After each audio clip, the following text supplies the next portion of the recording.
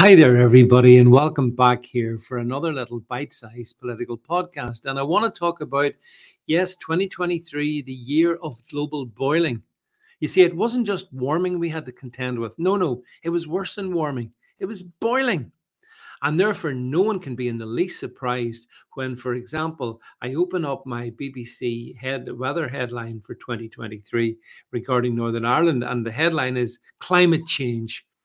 Northern Ireland had the warmest year on record in 2023. Take that, you anti-science bigots out there, all you climate change deniers. The evidence is clear. The BBC's made it abundantly clear. And just in case you needed a little bit of reassurance to back up their headline, there's a picture of which shows June started with a very settled period of high pressure, bringing warm and dry conditions, as seen here in Brushean in County Antrim. And there's a lovely image of the blue sky and the sun in the sky, and it looks like crops have been cut. But anyway, that was June. Wonder why they didn't show a picture of July. Shall I tell you? Because it rained all the way bloody through July. How about August? It rained most of August as well.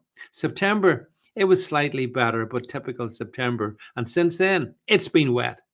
So, first of all, these people, I mean, what we need to understand, and I know you do, and I do as well, is they are complete propagandists. You do not get weather from the BBC, you get propaganda from the BBC, and the BBC is 100% behind the great climate change con. So, therefore, they will use any image and say anything. But it increasingly reminds me of 1984, where people are invited to actually disbelieve the evidence of their own eyes. So, having lived through 2023 in Northern Ireland, it was not warm. It was a particularly crap year. It was cool and wet most of the year. And the only good month we had was June. And by a remarkable coincidence, that's the image that the BBC uses. I can remember being up at the coast in July, and it was so miserable it couldn't even go on the beach. That's how warm and hot it was. Oh, but David, you don't understand. It's still warm, and this is just the way that the climate's changing. And this is the point about it really is, I suppose, that you have to remember that the likes of the BBC, they are players in this great climate con that they're trying to perpetuate on us. And I think it's almost a ritual of humiliation now, because we've lived through a very wet and cold year. That's what 2023 was. Oh, they're going to say, oh, no. Based on the official data that we have recorded, beside an airport where we get all those lovely fumes from the jet engines, it was really, really super duper hot and warm. It wasn't. I can remember warm years. I remember the summer of 1976. I'm old enough that I can remember that. That was a cool summer. Well, it wasn't cool. It was hot, very hot. And it was great. What was causing that then? And the answer is that our climate changes from year to year, or the weather rather changes from year to year. Some years we get warmer weather than others, but at this point in time, the game has changed from the point of view of the reporting of climate. And those such as the BBC are determined that it doesn't matter. I mean, I can predict now, in 12 months' time, the headline was 2024. It was the warmest year ever.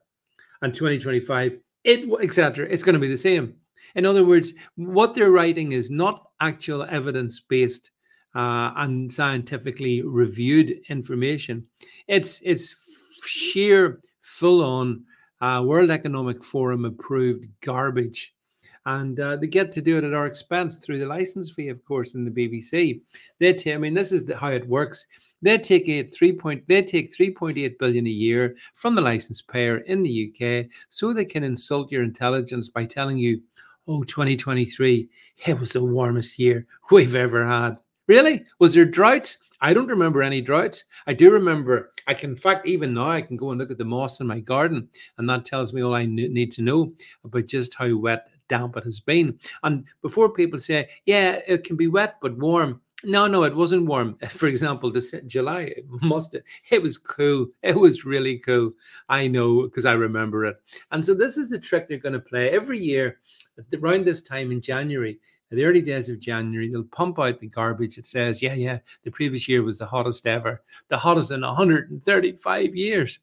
Well, this planet is what 6 billion years old or whatever. So what was happening in those other years? Any thoughts on that, BBC? No, of course you don't. They are simply brainwashing the masses into accepting what they're being told, namely the Earth's climate is heating up. We're in great danger. The Earth could well fall into terrible state unless we take action now. What's the action? Well, we're going to have to tax you more, take away freedom, pretty much lock you up, and do everything that we want to control you anyway.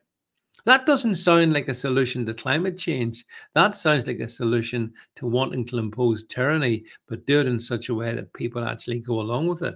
I hope no one does.